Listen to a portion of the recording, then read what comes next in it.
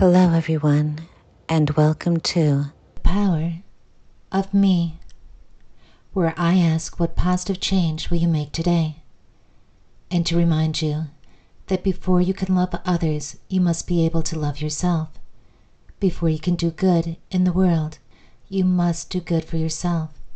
The Power of Me will help you with that goal. Write in and ask to be a guest. Share your experiences with what is keeping you up nights. Learn the key to relaxation and love through repetition and meditation, and listen to a bedtime story with a good moral. Thank you for joining me on The Power of Me today. Today, I have a guest, Dan, who is with me today. Dan, welcome on the show. Well, thank you so much. I appreciate it. Dan, tell me, what does the power of me mean to you? It's something that has taken me a really long time to figure out what that. Growing up, kind of grew up under some pretty rough conditions, and over time, it kind of was a very changing thing. It was something that I always tried to figure out.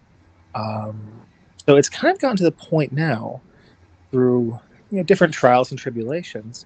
I've realized the power of me, right, is the idea that if a particular situation is difficult, um, I have to be willing to understand that it's not permanent, right? And so for the power of me is I need to do whatever it takes to get through a situation because there's always something better on the other side. That is so well worded. I love that.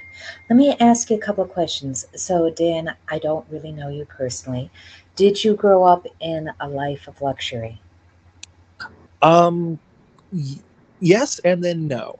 So I grew up when I was really little. My family was fairly affluent, and then probably when I entered middle school, my mother was diagnosed with cancer, um, and we had a cancer policy, but we went through it really quickly, right? So she was given 6 months to live. She turned it into 5 years, which was amazing. The problem is coming up with that money. So at the time, for a family of three, my brother had moved out at that point. I think I was sixth grade, seventh grade, somewhere in there. Um, we had to go on state insurance because we hit cancer policy limits. And in Missouri at the time, for a family of three, my father could only make $16,000 a year. So we went through savings and we tapped it all very quickly. So I went from a very large house, swimming pool, really to growing up my really formative years, living in essentially a shack. Um, Most of the time we didn't have electricity, especially in the winter because it was propane heat. We couldn't afford propane, so we would sometimes have to sleep in the living room next to the fireplace. So yeah, my life started out very privileged, but then um, it took a turn for the other side. And as bad as things got, I definitely still see myself as lucky compared to so many people. Dan, that breaks, it really does break my heart, from a couple of points of view. Like losing your mom, I can't even imagine how devastating that is. And then a totally different life for you, growing up and for your brother and for your dad.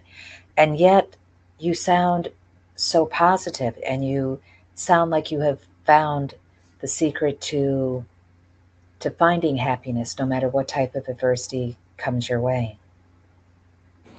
You know, I don't know if I found the secret. Um, I think it's one of those things that it's definitely a journey as opposed to a destination. So, of course, when my mom passed, when she passed, it was my first day of my junior year of high school, and I think like any kid in that situation, I didn't know how to handle it, right? And so while I saw my father collapse mentally, my brother collapse mentally, it felt like it didn't affect me. And for the longest time, I struggled, right? As because my mother and I were so close. I am proudly a mama's boy and always will be. Um, but I didn't understand why I couldn't feel what I was feeling. I felt like I was fine. Um, and it kind of started. It was something that kind of bothered me for a while, but I was young. And then I started to realize, not knowing what you feel and not feeling are two very different. And so it took time, and like any kind of kid in that situation, going through the stages of grief. When I finally do let myself feel it, when I get old enough and mature enough to handle it, um, I realized my brain was kind of protecting me. It was saying, "We can't handle this right now. We'll come back to it when we can." And so when I started to deal with it, largely in college, I made all kinds of terrible decisions. Um, obviously I teach college now, um, and so I can appreciate young people in that situation making some not great decisions, but I definitely made some ones that were worse than most. Um, but and here was the big but. I was fortunate enough to have people in my life, whether it was institutions, professors, family members, members of the clergy, who still accepted me, looked out for me when I was going through this time of struggle. Um, and so it was interesting is kind of going from this time of struggle, uh, just having people around that were being supportive, right? Who understood that sometimes we have to struggle. Sometimes you have to let people go through rough, um, because right. And that's where I'm kind of getting to your point, is because I think that's where, right, we learn strength. Right? Is this idea of being positive or being happy or looking forward to a future. It usually comes after a lot of hard work, a lot of suffering, a lot of bad decisions, right? And so that's why I say it's always a process, not a destination. There are days that, yeah, they're still rough, but I can look back and say, wow, I've been through a lot worse and I've survived. Right. And so with that idea that, I'm not perfect, and if I need to allow myself to struggle, or if I need to allow myself to make mistakes, that's okay. Right? I think that's one thing that we definitely do is we tend to put too much of an expectation on ourselves to be perfect. We're imperfect, and that's completely okay.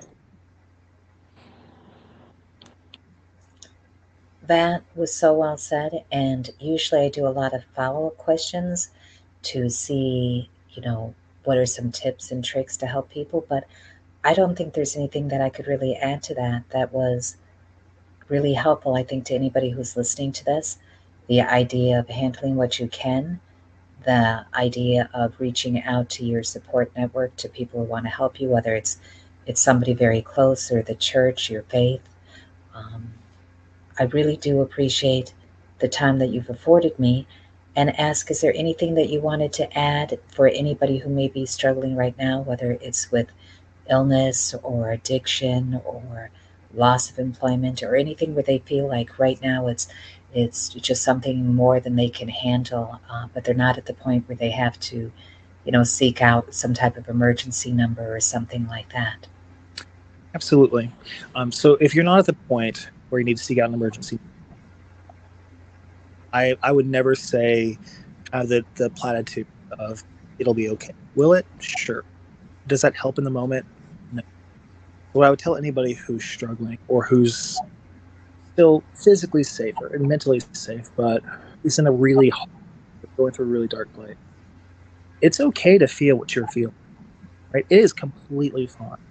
If you decide that if you can get yourself out of the house and if you can go, say, grocery shopping, and you're grocery shopping and some song comes over the store speakers and it just causes you to melt down, that's fine, right? You don't have to apologize to anyone. You don't owe anybody explanations. We all go through hard times. So don't feel that feeling emotions, letting emotions out, whether male, female, trans, it doesn't matter. Whatever you feel, It's okay. It's valid. Don't run from it. Lean into it. It was beautiful. Thank you. And now, for my listeners, I will read you a story to help you to fall asleep. Okay, are you ready? This one is called Dame Wickens of Lee. Dame Wickens of Lee was a worthy old soul, and ere threaded a knee, or washed in a bowl, she held mice and rats in such antipathy that 7 fine cats kept Dame Wickens of Lee. The rats and mice scared by this fierce whiskered crew, the poor 7 cats soon had nothing to do. So as soon as anyone idle she never loved to see, she sent them to school, did Dame Wickens Lee. The masters soon wrote that they all of them knew how to read the word milk and to spell the word mew, and they all washed their faces before they took tea. Were there ever such dears, said Dame Wickens of Lee. When springtime came back, they had breakfasts of curds, and were greatly afraid of disturbing the birds. If you sit, like good cats, all 7 in a tree, they will teach you to sing, said Dame Wickens of Lee. And so they sat in a tree, and said, Beautiful, hark, and they listened and looked in the clouds for the lark. They sang by the fireside a song without words to Dame Wickens of Lee. And they called the next day, and wheeled a poor sick lamb home in a barrel. You shall have all a sum of the sprats for humanity, my 7 good cats, said Dame Wickens of Lee. And while she ran to the field to look for its dam, they were warming its bed for the poor sick lamb. They turned up the clothes, all as neat as could be. I shall never want a nurse, said Dame Wickens of Lee. She wished them good night, and went up to bed, when lo, in the morning the cats were all fled. The dame's heart was nigh broken, so she sat down to weep, when she saw them come back, each riding a sheep. The dame was unable her pleasure to smother, to see the sick lamb jump up to its mother. The farmer soon heard where sheep went astray, and arrived at dame's door with his faithful dog Tray. For the care of his lamb, and their comical pranks, he gave them a ham and abundance of thanks. I wish you good day, my fellow, said he. My compliments pray to Dame Wickens of Lee. And now it's time to say good night. Sleep well.